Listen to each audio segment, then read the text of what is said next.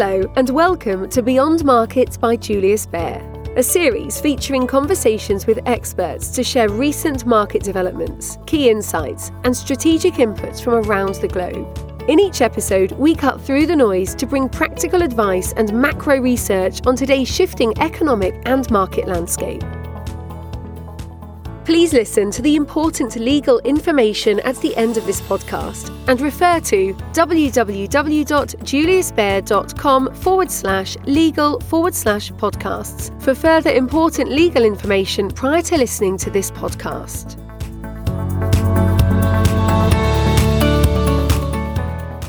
Greetings. I'm Mark Matthews, Head of Research Asia for Bank Julius Baer. I'm joined today by our Head of Hong Kong Research and China Strategist, Richard Tang. Hello, Richard. How are you?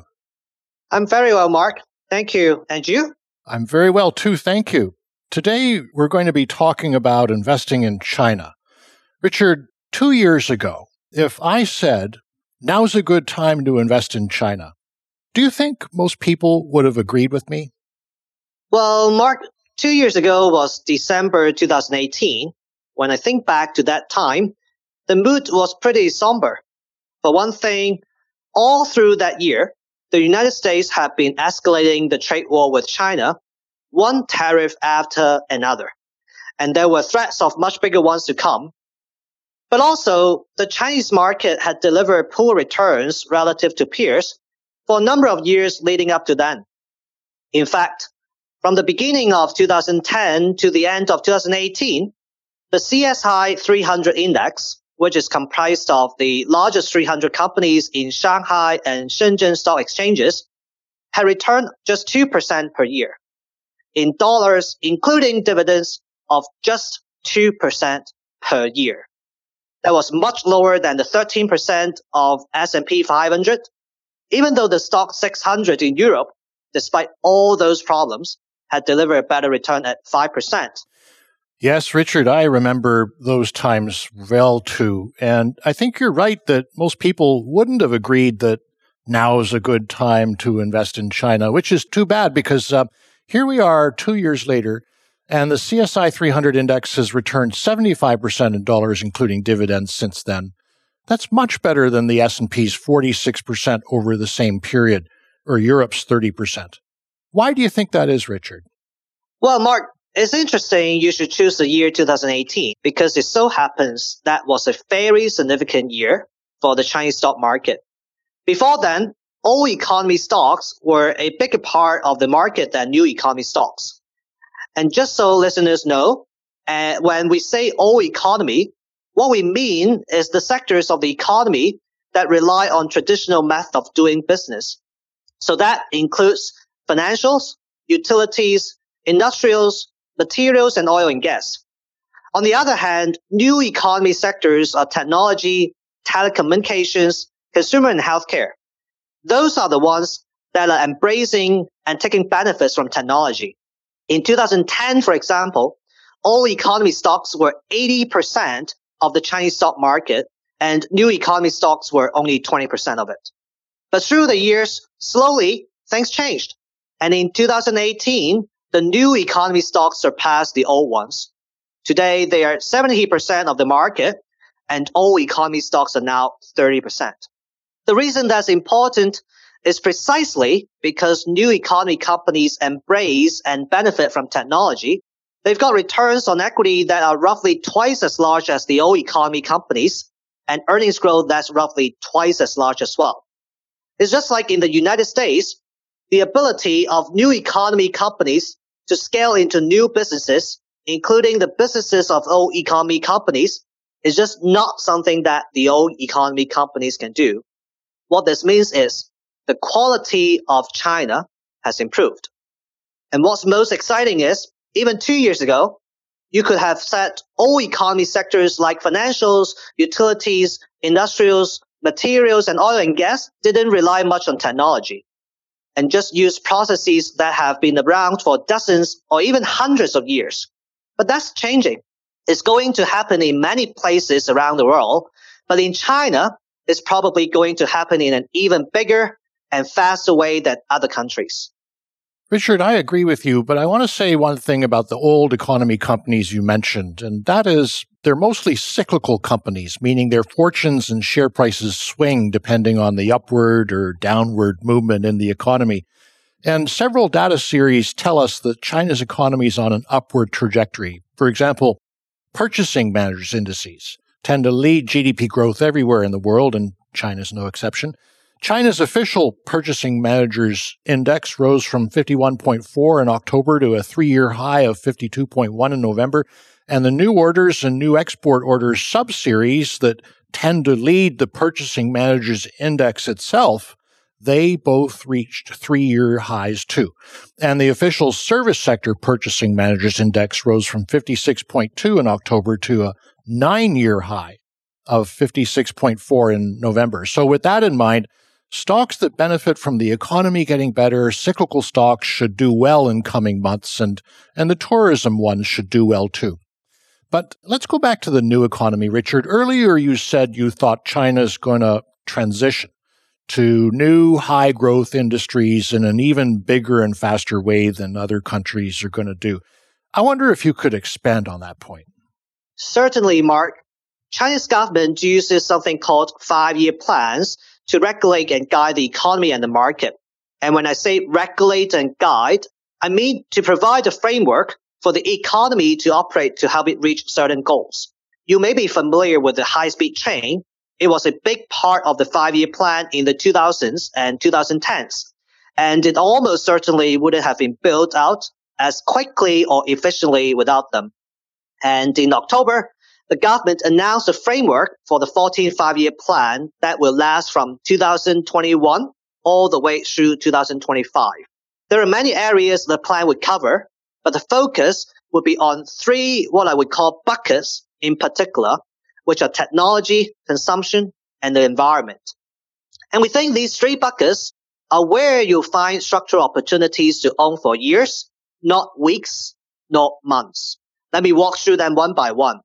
First, on technology, in the next few years, the government will focus on reducing reliance on foreign technologies, especially in areas like semiconductors. It's also accelerating digitalization in all aspects of life, from e-commerce and digital currency to big data and artificial intelligence. We expect strong demand and favorable government policy foster rapid growth in many sectors that benefit from this. Most importantly, with digitalization, whether the economy is doing well or not, you will see technology just keeps advancing. The second bucket in the 5-year plan is consumption. Consumption is being upgraded in China, and that's a direct consequence of people getting wealthier. Over the past few years, investors have witnessed the power of Chinese consumers, especially in luxury goods. But now, the buying power is broadening out. For example, this year in the Double 11 Shopping Festival, an online shopping festival that's held on November 11th every year, this year extended to 4 days, consumers have spent more than 500 billion RMB. And that's more than Black Friday and Cyber Monday in the United States combined. Now, one of the government's objectives is to increase incomes in rural areas and lower-tier cities and unleash the purchasing power of those people. The beneficiaries of that will most likely be mass consumption and local brands as well, because China millennials and zillennials increasingly favor them over the foreign brands. The third bucket is the environment. A few months back, China committed to achieving carbon neutrality in China by 2060.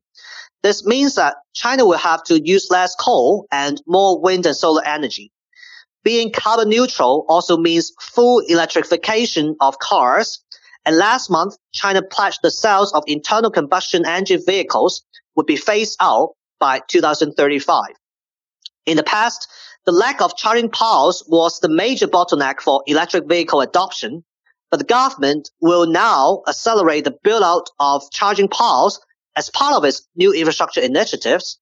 So we expect rapid growth in the electric vehicle market. But Mark, the trade war hasn't gone away at all. In fact, it seems to have changed into something even worse.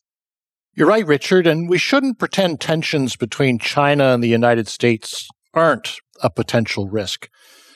The market hopes a Biden presidency will be a marginal improvement over what Trump did, but Biden himself has said he's in no rush to take away the tariffs, and his immediate priorities are on the COVID epidemic in the United States, economic stimulus at home, improving relations with traditional allies. So he's probably not going to be lifting the investment ban that targets specific Chinese companies either. In fact, it's possible that restrictions on capital flows increase and make it even more difficult for investors to access the Chinese market.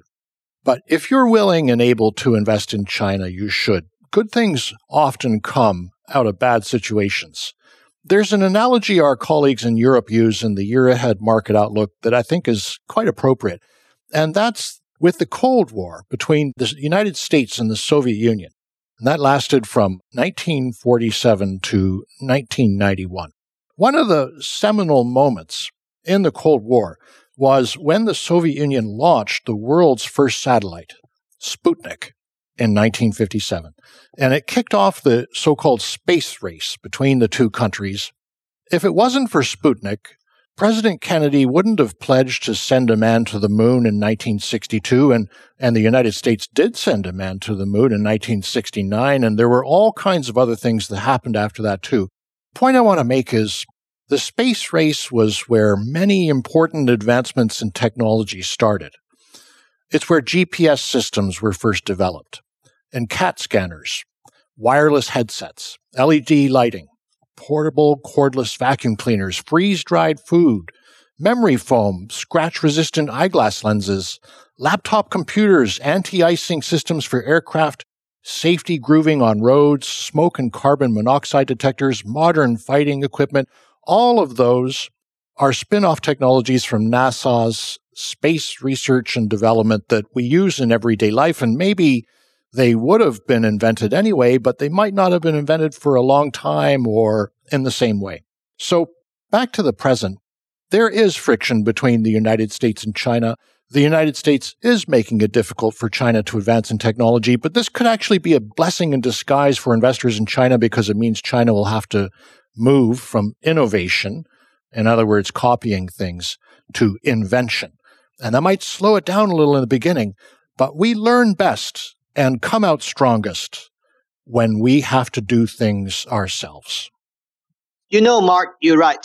And I can give 4 examples that I saw in the newspapers from last week alone that shows how far China has progressed when it comes to technology. In some cases, more than any country in the world.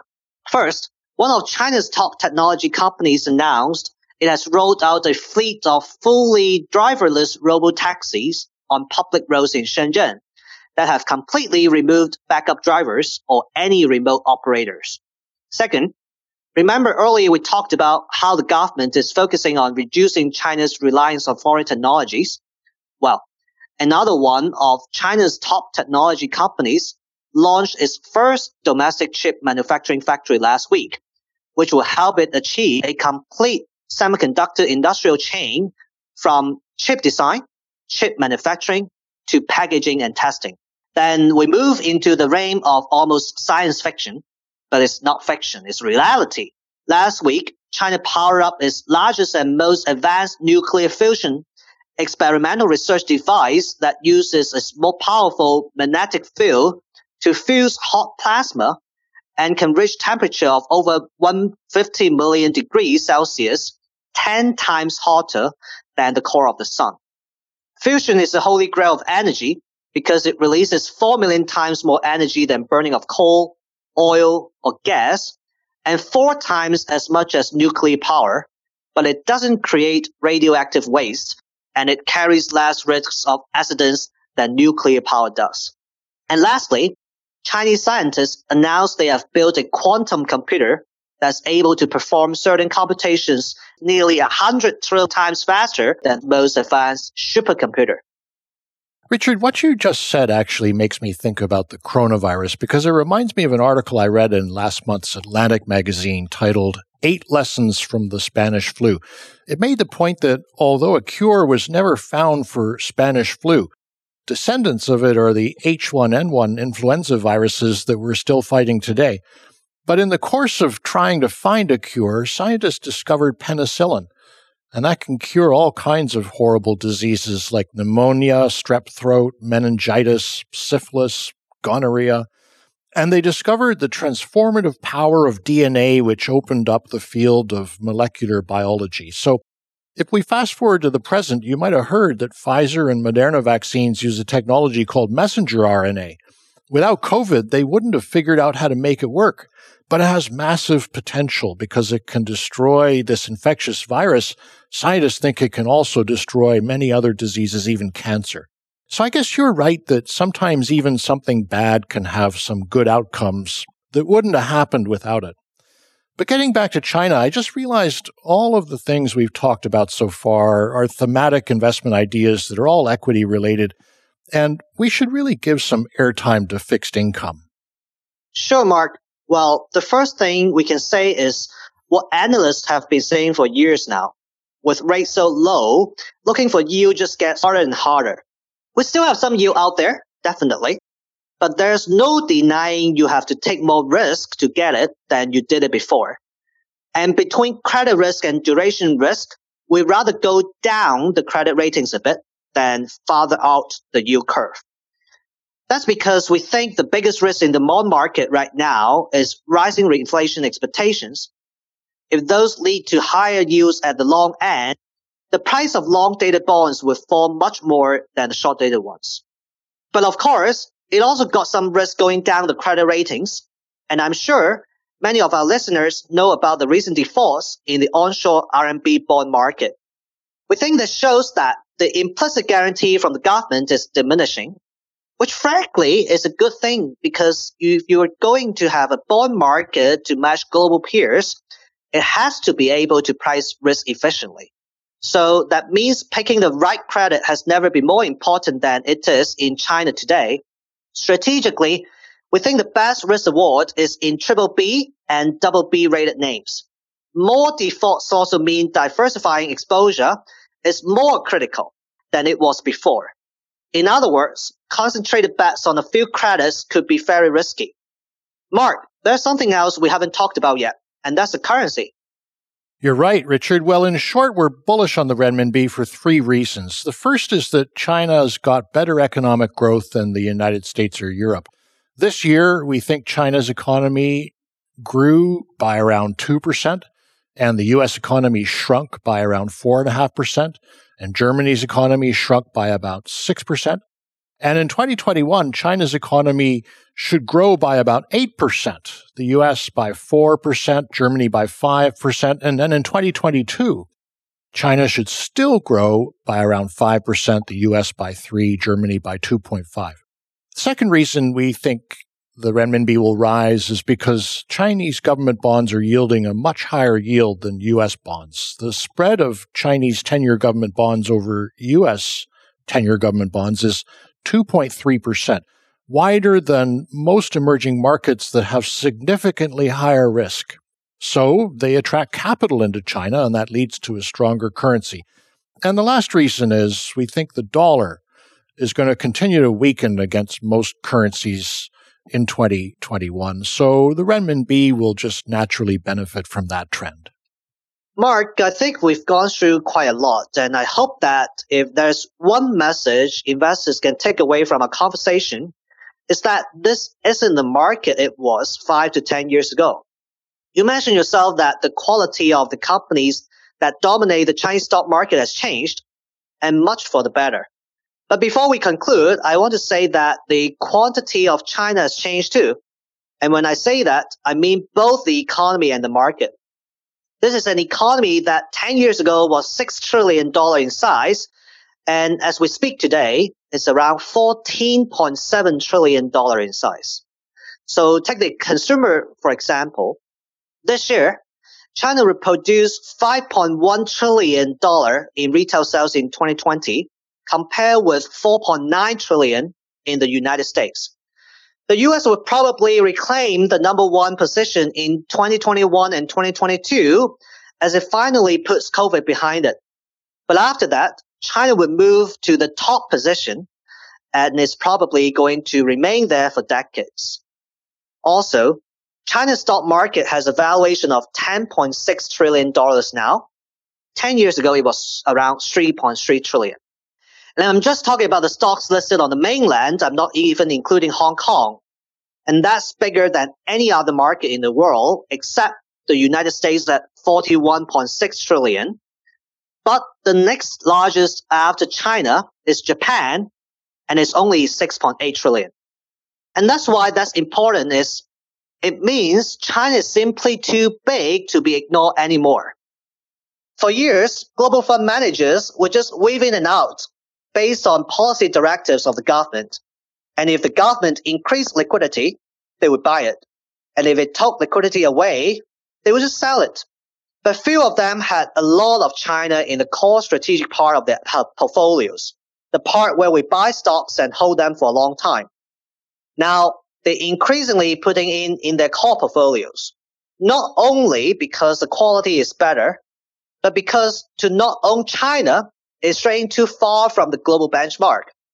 You know, Richard, I can't help but add one final point, and that is that China is not correlated to the rest of the world. That's mostly because foreigners still don't own much of it relative to its size. They only own about 3% of the mainland Chinese stock market, compared to 34% of the Hong Kong market, 33% of the Korean market. In fact, the average emerging market is 25% owned by foreign investors. So if they all rush for the doors because of something the Federal Reserve said or some new crisis in Europe or whatever it is, it doesn't really matter in China. It doesn't move the market the same way it does the others. And here's another way of looking at it.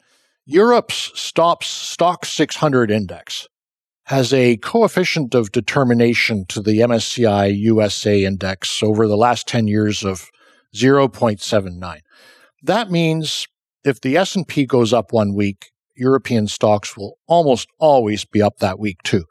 But the CSI 300 index's coefficient of determination to the American market over that same period is just 0.29%.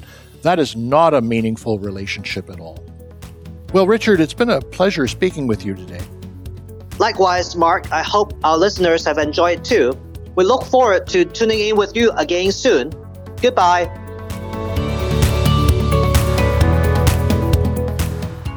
You have been listening to Beyond Markets by Julius Baer. If you like what you heard, subscribe to our show on Spotify, Apple Podcasts, Stitcher, or wherever you listen. To learn more about Julius Baer, our people, our latest thinking, visit us at www.juliusbaer.com. We will be back with a brand new episode soon. This is a podcast disclaimer. The information and opinions expressed in this podcast constitute marketing material and are not the result of independent financial or investment research. The podcast content is intended for information purposes only and does not constitute an offer, a recommendation, or an invitation by or on behalf of Julius Baer to buy or sell any securities, security-based derivatives, or other products, or to participate in any particular trading strategy in any jurisdiction. Julius Baer does not accept liability for any loss arising from the use of the podcast content. Please refer to www.juliusbaer.com/legal/podcasts for further important legal information.